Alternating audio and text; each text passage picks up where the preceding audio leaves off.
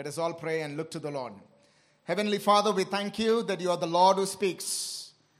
You are the God who is not mute, dumb, but you are the living God. And one of your great characteristics is that you speak.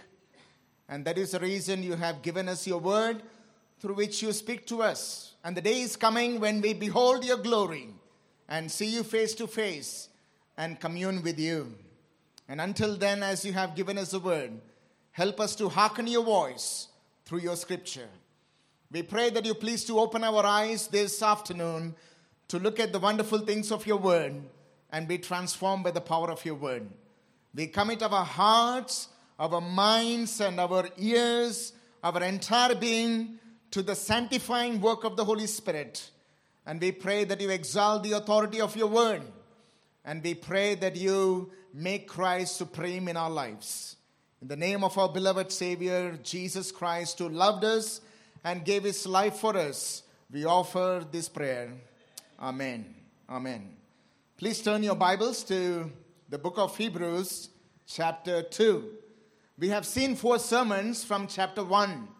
We have seen the first sermon, the God who speaks, and then 2 sermons on the superiority of the Lord Jesus Christ, and another sermon on Christ being supreme over angels. And then we have seen the last sermon from Hebrews chapter 2, from verses 1 to 4, covering a very important topic. And I was glad to hear some good testimonies from some people who were really deeply touched and transformed when they heard on the dangerous drifting, to which we are all prone to. And today and the next Sunday, I will be sharing on the suffering king from Hebrews chapter 2, from verses 5 through 18. But today, I will be covering only from verses 5 through 9 on the suffering king, part 1. You know, there is an ironic statement said by someone that the preacher should be doing 2 things. The task of the preacher is 2 things. One is to comfort the afflicted and afflict the comfortable. Comfort the afflicted and afflict the comfortable. And that is what we will see throughout this book of Hebrews. He was comforting the afflicted and also afflicting the comfortable. For example, if you see chapter 2 from verses 1 to 4, he was afflicting the comfortable, cautioning them about dangerous drifting. And then if you see from verses 5 through 18, we see that he is comforting the afflicted. So let us see from verse 5 what the Lord has for us and how it has been a great encouragement. Honestly telling you, this is one of the sermons that greatly nourished my own soul as I was spending time in preparation and meditating on the Word of God. Hebrews chapter 2, verse 5. And this is what the author is writing to the recipients. And the Lord is also speaking to us today through this scripture, written about 2,000 years ago. And it says here that, for it was not to angels that God subjected the world to come, of which we are speaking. It was not to angels that God subjected the world to come, of which we are speaking. It is interesting that the author of Hebrews has not ended his argument that Christ is superior over angels in chapter 1. He continues even in chapter 2. After mentioning at the end of the verse of chapter 1 that are they not all ministering spirits sent out to serve for the sake of those who are to inherit salvation. After mentioning that angels are ministering spirit. And in the parenthesis, we see that he is cautioning the recipients about the dangerous drifting. And again, he comes back to the argument that Christ is superior over angels. And in telling that, are they not all ministering spirits? And then in chapter 2, verse 5, he is telling that angels are only ministering spirits. They are not the rulers.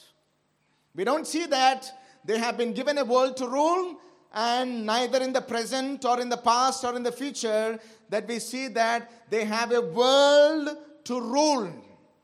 And after mentioning that they are not the rulers, and then he comes to a very important phrase here. For it was not to angels that God subjected the world to come. Now he doesn't talk about the present world in which we are living. We see that he is speaking about the world to come. There are two worlds, the present world and also the world to come. The question is, what is this present world that the author is speaking? It is very much connected to the chapter 1, the last verse in 14, where he says that angels are ministering spirits and they are serving those who are to inherit salvation. Now, it is very important here to understand that it is speaking in the future tense. That is why there is a theological concept called already but not yet. We all have salvation because of what the Lord Jesus had done for us on the cross. But the Bible also says that we are yet to about to inherit salvation. And what is inherit salvation? It is what the author of Hebrews is speaking in chapter 2, verse 5, which is the world is yet to come. So inheriting salvation means we are partaking in the world to come. We will habitat that upcoming world. And we see that in line with this, we see that even Peter also affirms. The interesting thing about the Bible, is what? It is written by about 40 authors. And one of the greatest arguments in apologetics to defend the authority, inerrancy, the divine inspiration of the scripture is the unity of the Bible. Although it is written by about 40 authors in different generations, they complement one another rather than contradicting. And we see 2 Peter chapter 3, verses 12 to 13, Peter affirms about the world to come. And here are the words. Listen here carefully. We are all waiting for, as hastening the coming of the day of God, because of which the heavens will be set on fire and dissolved, and the heavenly bodies will melt as they burn. He is speaking about the time is coming when the earth and the heavens will be dissolved. When he is speaking about the heavens and the heavenly bodies, he is speaking about the sun, the planets, and also the stars and the heavenly bodies that we know about. And after mentioning about the destruction of the present world with all its heavenly bodies, he continues saying, but according to his promise, we are waiting for new heavens and a new earth in which righteousness dwells. What is the difference between the present world and the world that is to come? What is that? In the present world, sin abounds. But in the upcoming world, the world that is to come, there is righteousness. And people, this is what heaven is. A lot of people think that heaven is some, it's an immaterial place where we all will be like angels floating as a ghost and worshiping the Lord 24/7. That is what I heard as I was growing up. But as I understood the scripture, I realized that heaven is nothing but it will be the new earth. And there will be the new heavens. And there will be Jesus as the Lord and King. And righteousness will be ruling. And the Bible tells here that we are waiting for that. This is not our heaven. This is not our hope. We are all waiting for the new heavens and the new earth. I don't know how much this is applicable to you. If you are longing for that new heavens and the new earth, seek out the present world that you are living in. If you are not, may the Spirit of the Lord trigger your hearts and stimulate your minds this morning not to set your heart upon the current world. For this world is going to be dissolved by fire. But the world that is to come, where Jesus is a king and righteousness dwells. And then after talking about, the world that is to come, the Bible also speaks that God has not subjected the world to come to angels, which is, they are not going to rule the upcoming world. But he says that he has subjected the world to another person, in which he is speaking about the supremacy over angels, to whom as God subjected the world to come. The Bible tells here that he has subjected the world to come to the King of Kings and the Lord of Lords, who is the Lord Jesus Christ. And we need to read this in the context of the first chapter, where we see the unison thought about what the author is speaking here. Do you remember that in chapter 1 verse 2, he says that Christ has been appointed to become the heir of all things. In other words, Christ is the ruler of all things. Christ is the Lord of all things. And that is going to be fully consummated in the world that is to come. Now, on one side, the Bible says that Christ is the ruler and everything has been subjected to him. But on the other side, already has been done, but yet not yet, he also confirms here. We see that in verse 8. In chapter 2, verse 8, we see the already, but not yet. And what does it say here in verse 8, chapter 2? Now, in putting everything in subjection to him, he left nothing outside his control. We see that everything is subjected to the Lord Jesus Christ, and there is nothing over which Christ is not sovereign. There is nothing over which Christ has no authority. There is nothing over which he has no control.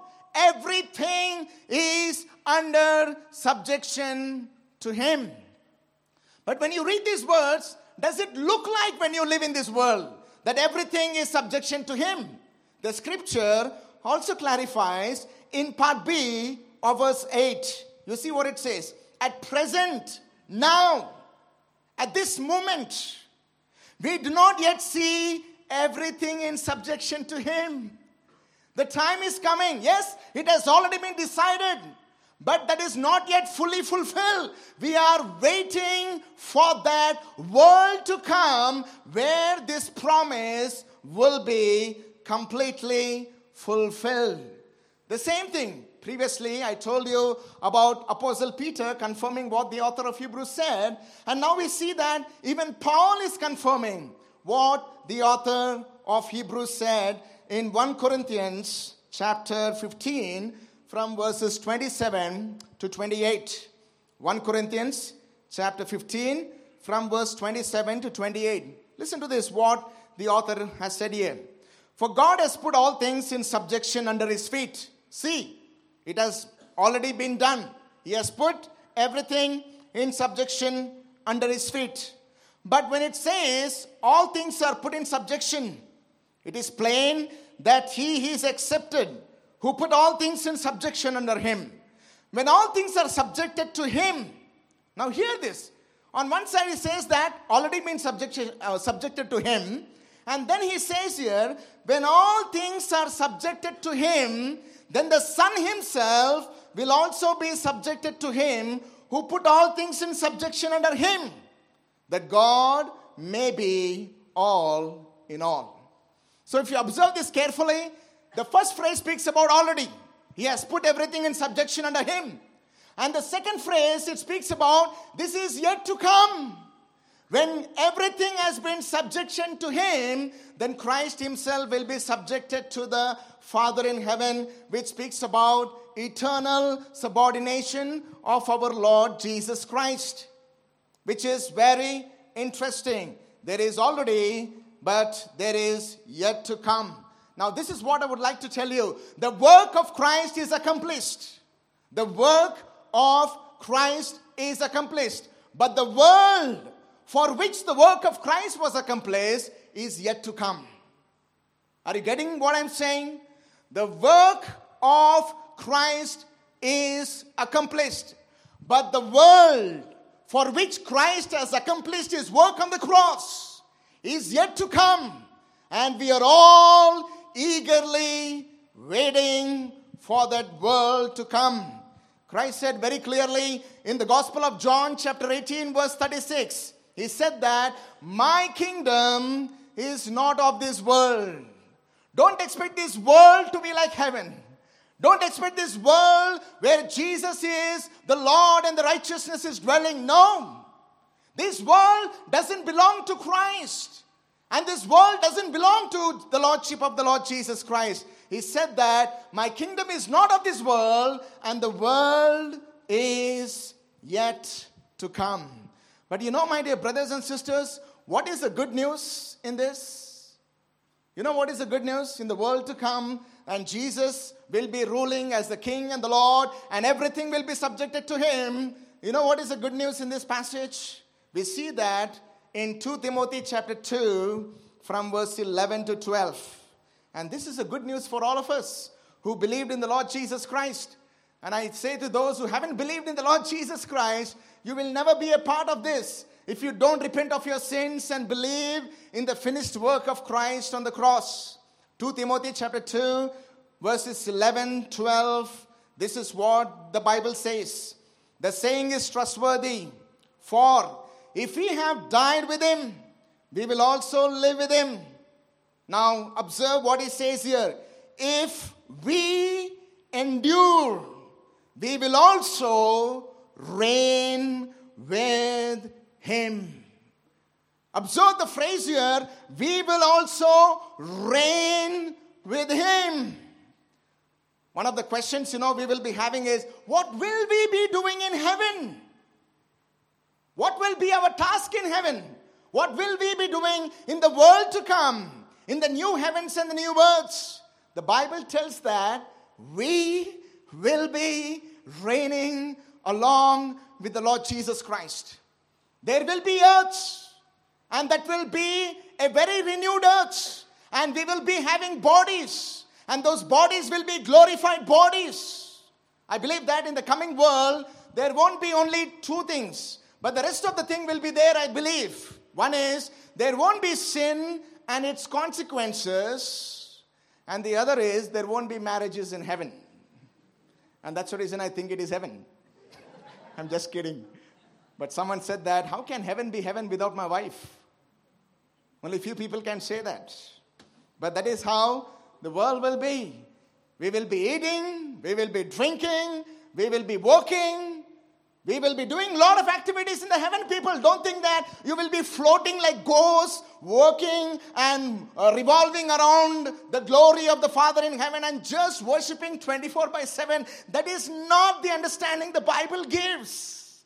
In the new heavens and the new earth, we will be glorified human beings who will be serving the Lord and also will be fulfilling other activities. As we go further, it will make sense to you how this comes into perfect fulfillment.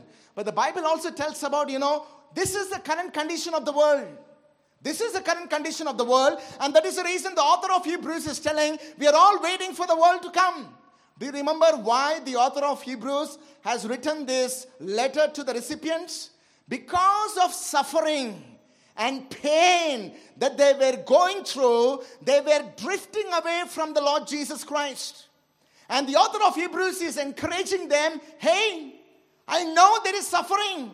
I know there is pain. But persevere, because the world is yet to come over which Christ is a ruler. And we are all eagerly awaiting. And the Bible tells very clearly that there is no permanent comforts in this present world. And that goes in perfect unison with what the author of Hebrews says when we read Romans chapter 8 from verses 18 to 24. Follow me carefully. And when you understand this, it makes perfect sense about what the author of Hebrews is speaking about the world to come. Romans chapter 8, verse 18 to 24. Hear this, what he's telling. My goodness, what a great encouragement it is. For I consider that the sufferings of this present time are not worth comparing with the glory that is to be revealed to us. Do you think that your suffering is great? The author is telling you that you cannot compare this present suffering with the glorious joy and incomparable life that we'll be having in heaven. You can't even think about it, how the life will be in the coming world. And you know what he says here? He says that creation, the creation itself, the world that we are living in, the creation waits with eager longing for the revealing of the sons of God. It's in a figurative way. It is telling that the creation is waiting. It doesn't say that creation is waiting for the Lord Jesus. Although that is true that the Lord Jesus is coming. It says that the creation is eagerly longing for the sons of God. That is you and I as believers. Why? Because the world is burdened with sin.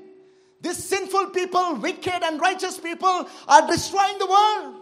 And the world, the creation is not able to carry the burdens of the sinful people anymore, committing crimes and evil. And that is the reason it says here that the creation is eagerly waiting for the sons of God. So that when they come, righteousness dwells. When they come, they hate sin. When they come, they despise wickedness. And they live and walk with Jesus and rule the creation. And for that reason, the Bible says that the creation is eagerly waiting for the sons of God to come and dwell in this world when the world is renewed. And you see what it says over here. The same God who subjected the coming world to the Lord Jesus Christ, it says that for the creation was subjected to futility. Not willingly, but because of him who subjected it. In hope that the creation itself will be set free from its bondage to corruption and obtain the freedom of the glory of the children of God. For we know, and I think we all agree when we read these words, for we know that the whole creation has been groaning together in the pains of childbirth until now. Are you sick of suffering? Are you sick of pain? The Bible says that, yes, the creation, all of us, we are groaning in this world for the world to come because this world is afflicted with sin and there is so much of suffering. The Bible itself tells that the current world is suffering because of sin. A lot of people don't believe in God because there is suffering. But the Bible tells that it is because of suffering, which is the greatest evidence that God exists.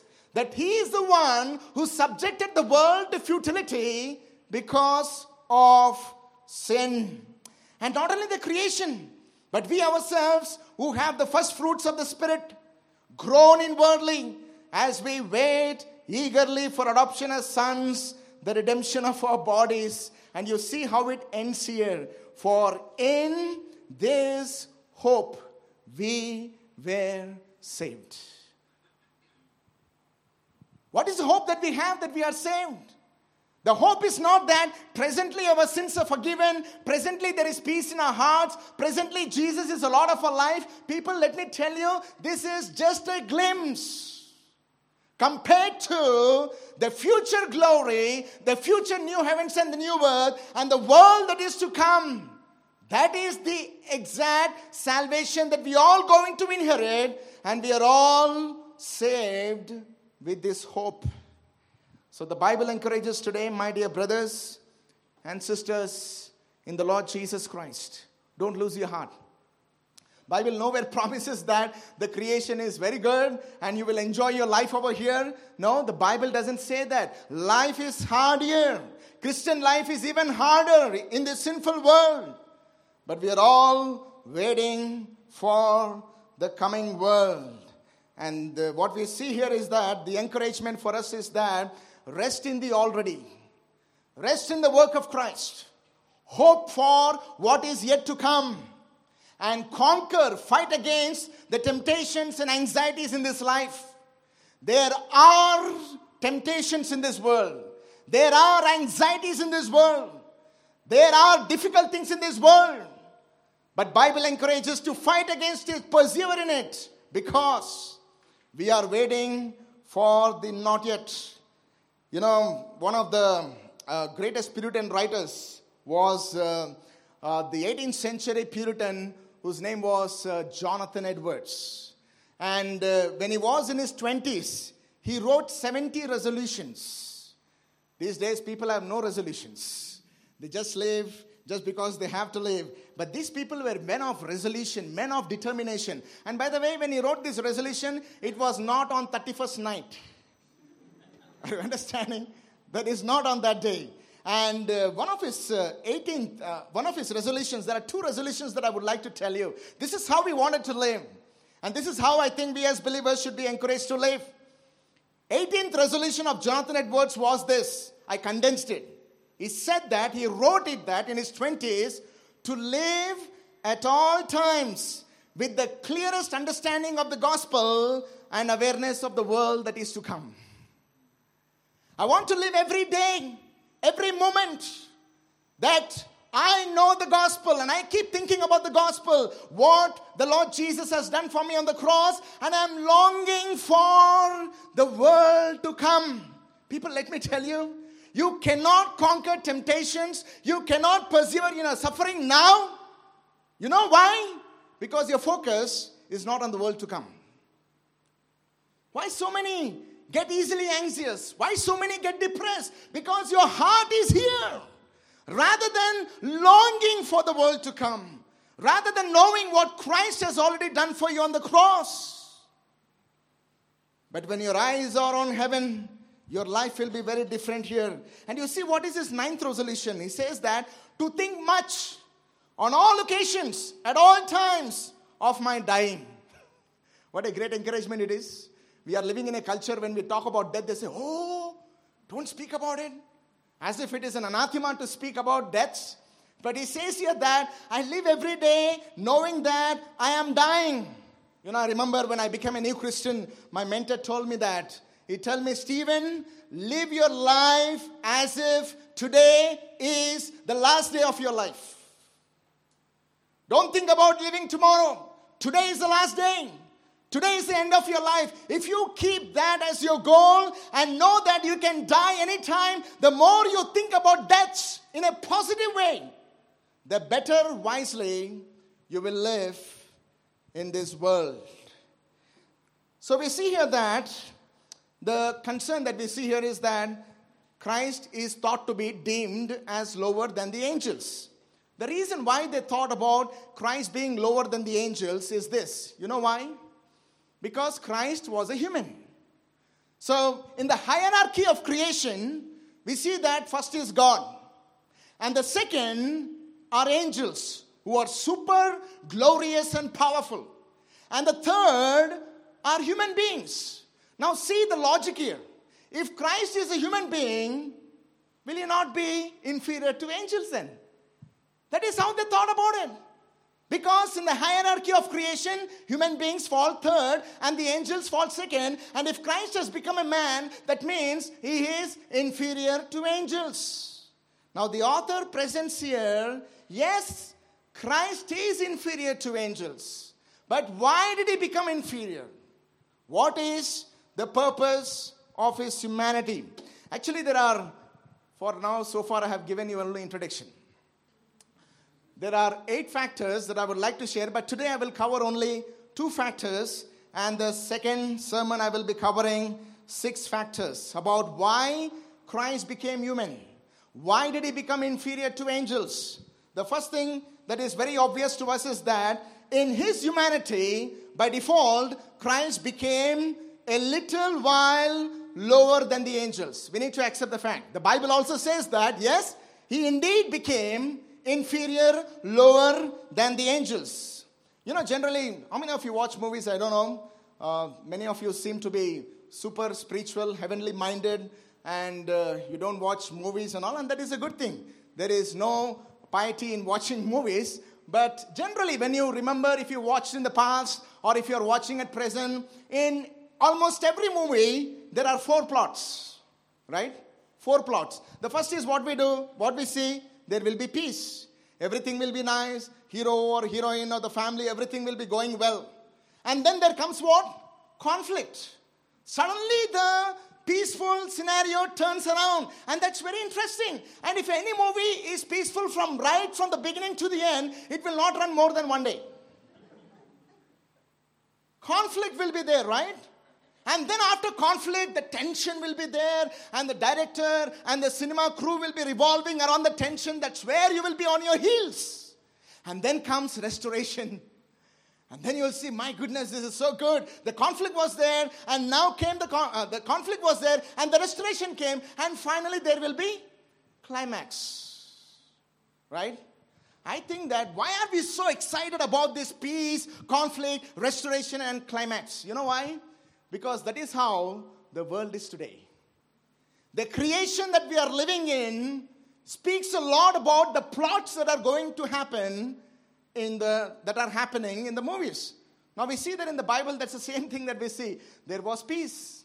God created man and woman, and they had a very lovely romantic song in Genesis chapter 2. And then came, after we don't know how many years they have lived like that. I don't think so it was immediate. The woman was created and immediately they fell into temptation. Maybe some period of time, we have no idea. And then came the conflict.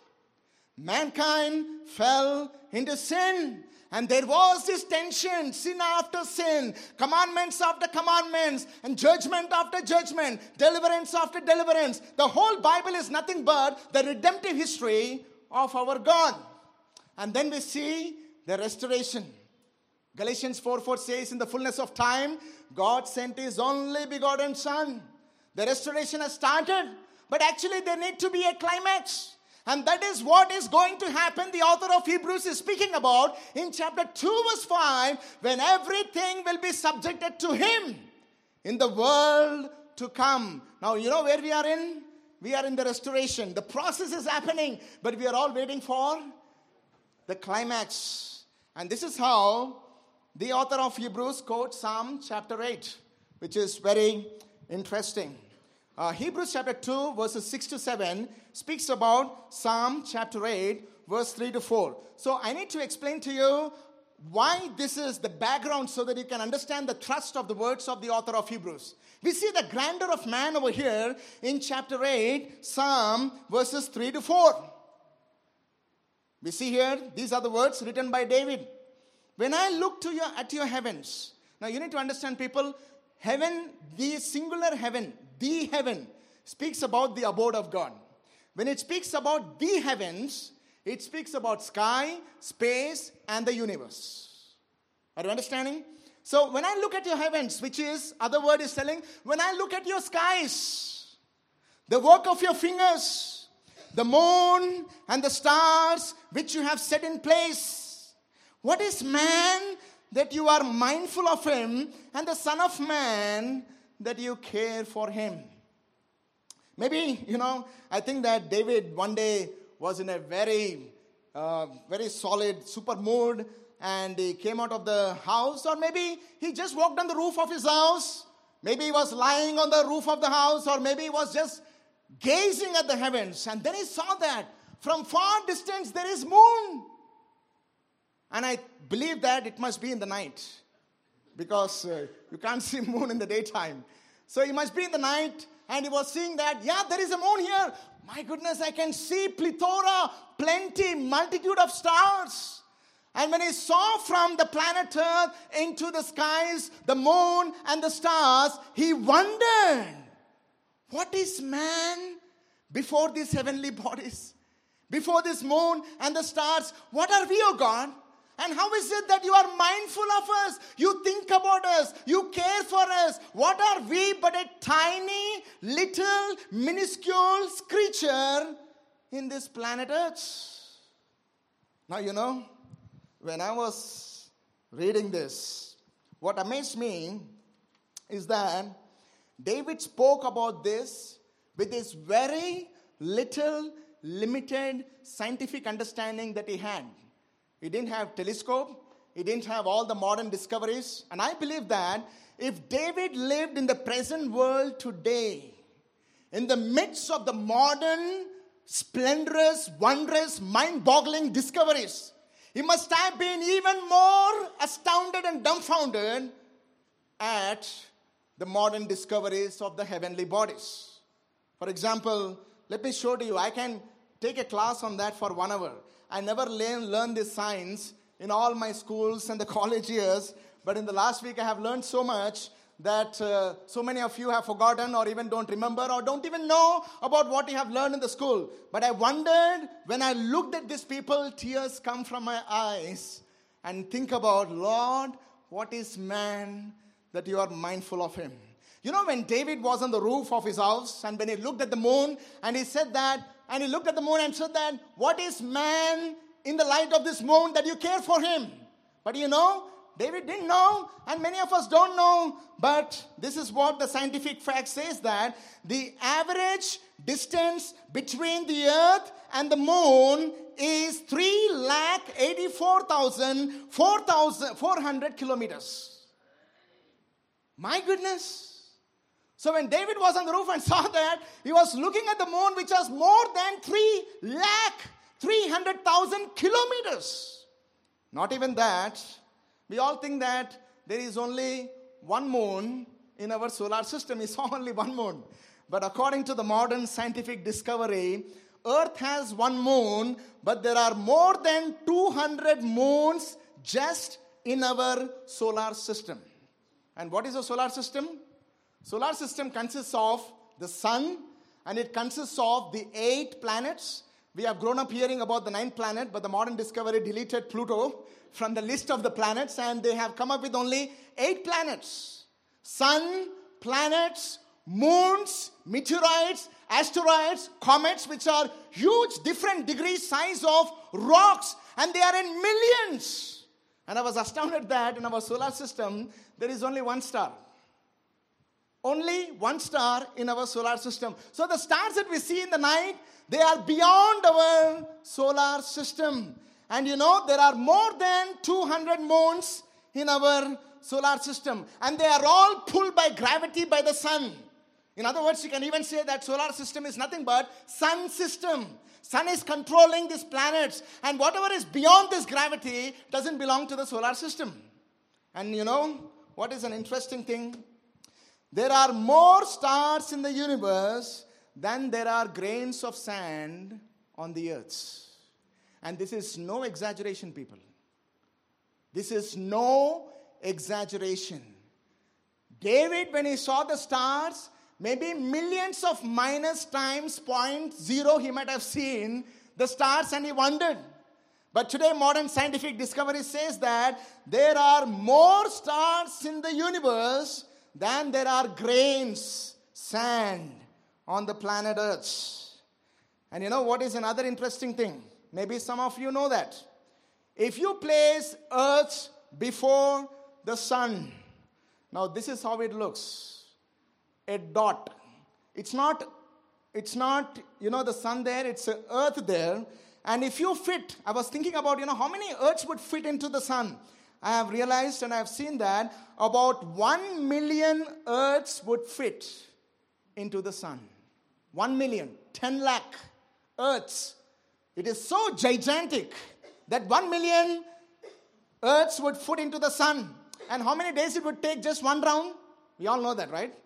365 days, some change it takes to revolve around this parent star. Actually, this is one of the stars, you can say that. Now, I was very happy at this. My goodness, what is this? And as I was doing study, I was dumbfounded to realize there is one star that scientists have discovered so far. There may be other we don't know, which is incomparably bigger than the sun. And you know what is that star called? UI Scuti. And you know how the sun looks before that? And I was thinking how many suns would fit into this UI Scuti, the largest discovered star in the universe today. You know how many? 5 billion suns can fit into this massive, incomparable UI Scuti star. And you know, if the Earth should take one orbit around this UI Scuti, you know how many years it would take? 10,000 years. One round. 10,000 years. And each season will be 2,500 years. Can you imagine that? 2,500 years will be talking about how summer looks like.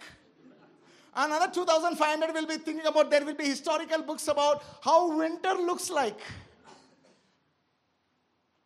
Amazing, people. And there is another one that I was really thinking about as I was going in this, which is the Milky Way galaxy. Okay, this is galaxy. The Milky Way is called because it is in a spiral shape. And then there are billions of stars in that. And now I spoke about the earth, which is like a dot before the sun, and the sun, which is like a dot before the UI Scooty. And now you see here the solar system that we are speaking. The solar system, the sun, the planets, the moons, and star, and meteorites, asteroids, and the comets, and all these things, and which are pulled by the gravity of the sun. We see that it is like a dot in the Milky Way. It is not the sun, people. It is a solar system. It is like a dot in the Milky Way surrounded by about 200 billion stars. And now you know what is the amazing thing next? For all its vastness. Now this is Laniakea. Okay? Now this is bigger than the Milky Way. And how does the Milky Way look like in the Laniakea? With 200 billion stars and point dot of solar system in the Milky Way, that is one of the Milky Way galaxies in the Laniakea, which is so massive.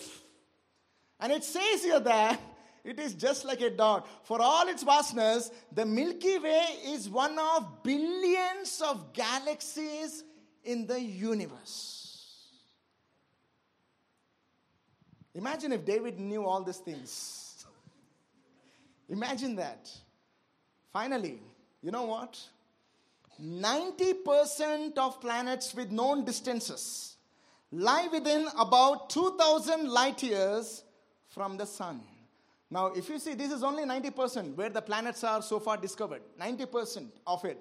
And in this massive galaxies that we see here, and there is a black hole, and then you see that sun is somewhere over there.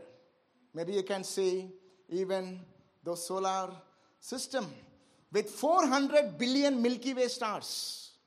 We see that there are about 1 to 10 trillion orbiting planets in this. 1 to 10 trillion. Now, trillion is what? 1,000 is how much? 1,000 is million. 1,000 million is billion. Okay, which is the 10 lakh, and the second is 100 crore. And 1 million is trillion, which is 1 lakh crores. And there are 1 to 10 trillion lakhs of crores of planets in this universe. And this is only so far we have discovered. There is so much actually beyond it that people are still struggling to understand. And it says that, and this is only 2,000 light years. Okay? And anybody know what is 1 light year? 1 light year? I have learned that 1 light year is about 9 trillion kilometers. This is how the space is measured in the space. This is how the scientists measured in the space. Now think about all these things. Now again read Psalm 8 verses 3 and 4. Look at all this and keep it in your mind and just read this. When I look at your heavens, the work of your fingers, the moon and the stars which you have set in place, what is man that you are mindful of him, and the Son of Man that you care for him? Maybe in 0.0 we will be millions and millions, maybe trillions of minus 0.0. When you think about the size of the human being in this vast, massive, gigantic universe, which you cannot imagine. But here is a greater truth now you should understand. You know what? Considering the vast universe, the trillions of planets and the billions of stars and this Milky Ways and all these things, you know what is a stunning thing? The Earth is the only planet in our universe that has life. Where there is sufficient light, heat, oxygen, water, energy, gravity. Wow. And now listen to this carefully. Considering the vastness of the universe, even the earth, there is nothing greater than human beings. There is nothing majestic, marvelous, splendorous than human beings. And that is what exactly he covers the next phrase. When he talks about the tiny size of the creature in comparison with the universe, in chapter 8, verses 5 to 8, he says that, yet, that word is very important, yet, you have made him a little lower than the heavenly beings and crowned him with glory and honor.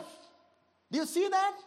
Which speaks about that man is the only glorious, honorable creature on the planet Earth because he is the only godlike creature in the universe. And because of that, the Bible tells you that you have given him dominion over the works of your hands. You have put all things under his feet, all sheep and oxen, and all the beasts of the field, the birds of the heavens, and the fish of the sea, whatever passes along the paths of the sea. Man is so close to God and little lower than the angels in the way that he was created, people. Which no vastness of the creation of God can be compared to the man. That is why the scripture says here that you have made him just little lower than the heavenly beings, which is, he is almost close to the heavenly beings. And interestingly, even angels have not given their own world to rule.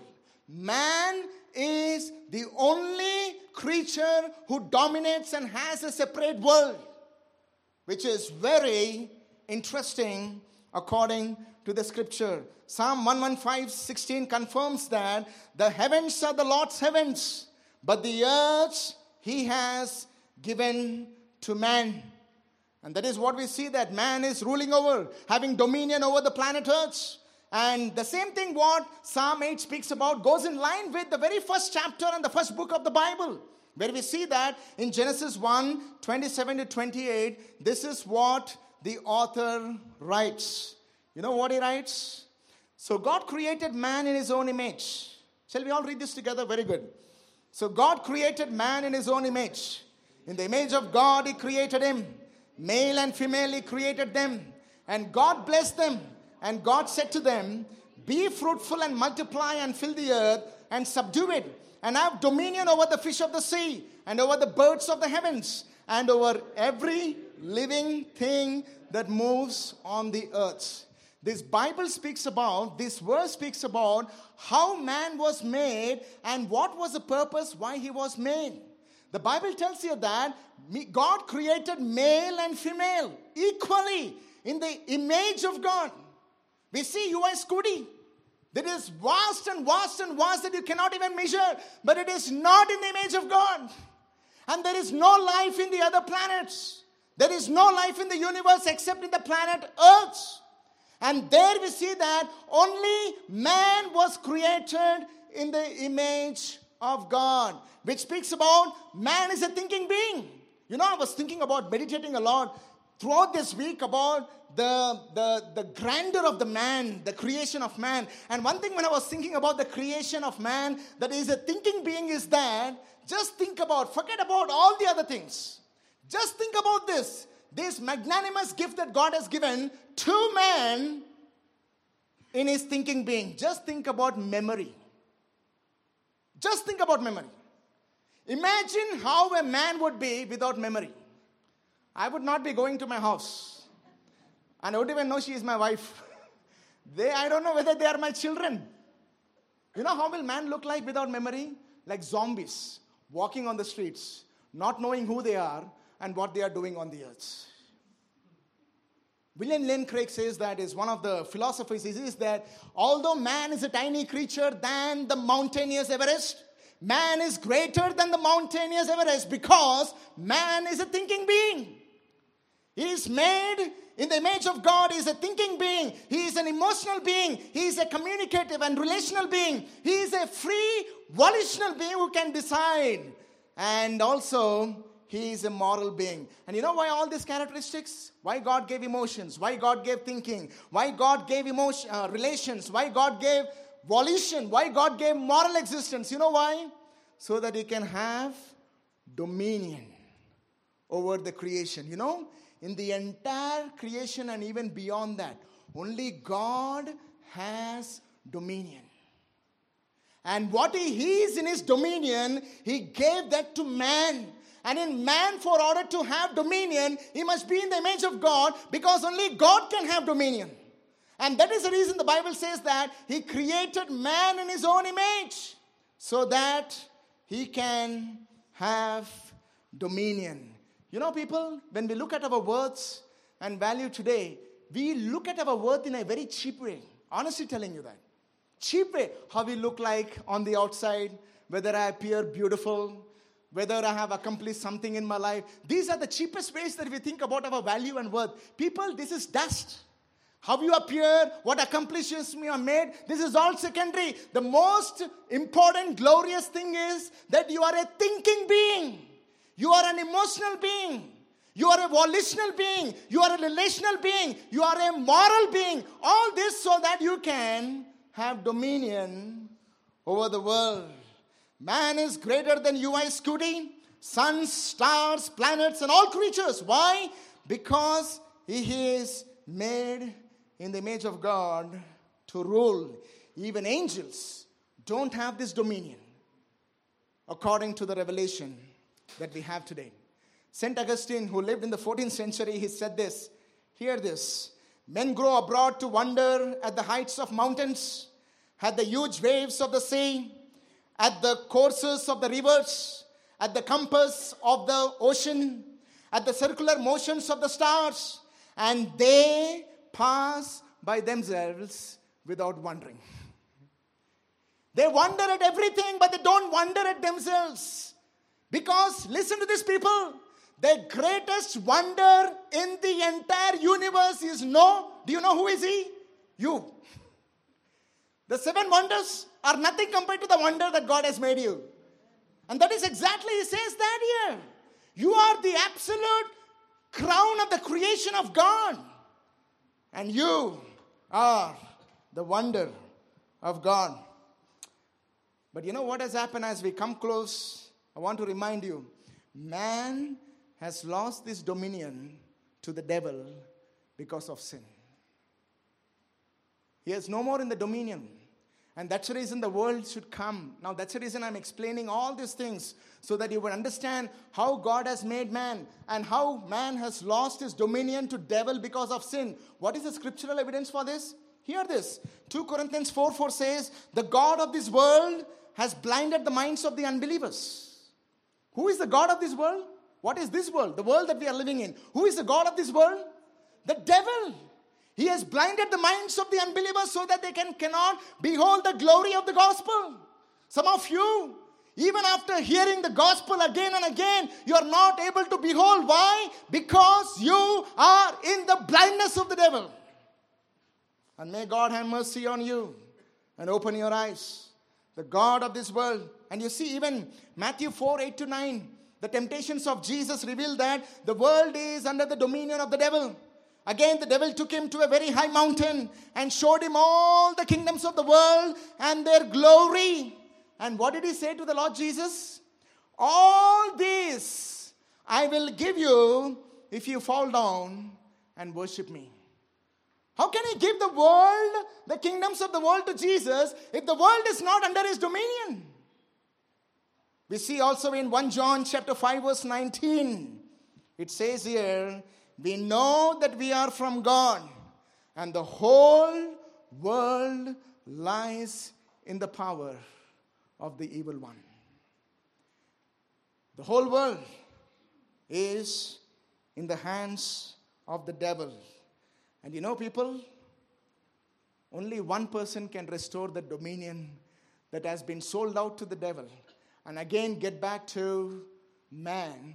Is the only person, Jesus Christ.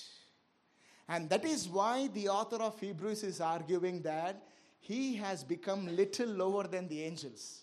He has become a man, one among us. He has forfeited his glorious state in heaven and he became little lower than the angels. But the author of Hebrews adds a word which we don't see in Psalm chapter 8.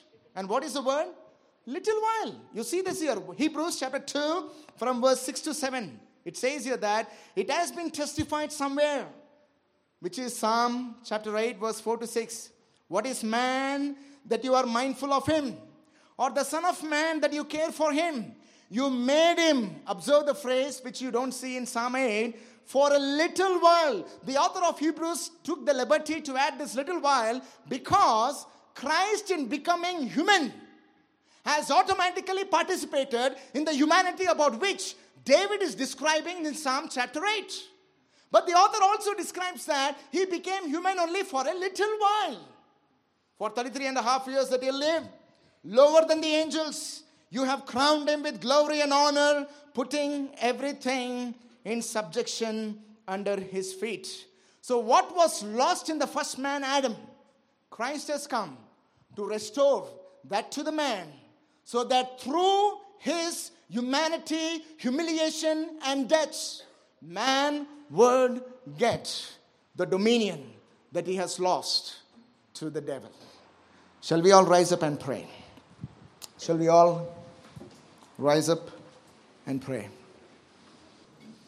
Think about what you have heard, dear brothers and sisters. Think about the vastness of the universe, who we are, what God has made us. There is no one greater in the creation than the crown of God's creation than we. But we sinned and lost that wonderful, glorious state to the ugly, wicked devil. But Christ, our hero, has come to rescue us from this dominion of the devil so that we can partake in the world to come, to whom everything is subjected. And I want to encourage all those here who have not genuinely repented of your sins and believed in the Lord Jesus. I encourage you this afternoon, please repent of your sins. Turn to Christ, who has become human, became little while lower than the angels, so that you would be in the coming world, or else you would be in everlasting hell. Come, today is the day of salvation. Do not neglect this great salvation. And there is a message for believers here. Don't be lost in the mundane sufferings of your own life. Think beyond it, people. Whatever suffering we are going through, yes, it is painful. Yet it is afflicting. Yet it is difficult for us to go through. But know that our life's purpose is bigger. Our value and worth is bigger. And our destiny is incomparably grandeur than the mere afflictions we are going through here. That is the reason Apostle Paul was not hesitant to have his head cut off, because he knew the world to come. That is why so many believers suffered, faced temptations, and stayed strong, because they knew the world to come, over which Christ is the Lord and they will reign with him. People, without this focus in your life, you cannot survive temptations and afflictions in this world. And God is encouraging you this afternoon. Arise from your limited, narrow perspective of life and think beyond it in the light of the Word of God. And think of the world to come. Think about what Christ has done. Think about how we sinned. Think about how we lost it to the devil. Christ has won on the cross, yet the world is yet to come. Already it has been done, but the world is yet to come. The kingdom is yet to come. That's the reason our beloved Savior taught us to pray in the Lord's Prayer. Our Father in heaven, hallowed be your name. Thy kingdom come. It is only in the kingdom that is to come that we have complete joy and enjoy the presence of God and reign with him eternally in righteousness. And we all await for that world to come. And as long as we live in this world, along with the creation, we groan inwardly. We groan inwardly. We go through pain. We go through anxiety sometimes. And again, turn to the Lord. Turn to the coming world. And we hope. Remember that in this hope, we are saved. Heavenly Father, we thank you for speaking to our hearts and encouraging our souls. Thank you for the already work of Christ on the cross and the world that is yet to come. We eagerly wait for it. In Jesus' name, amen.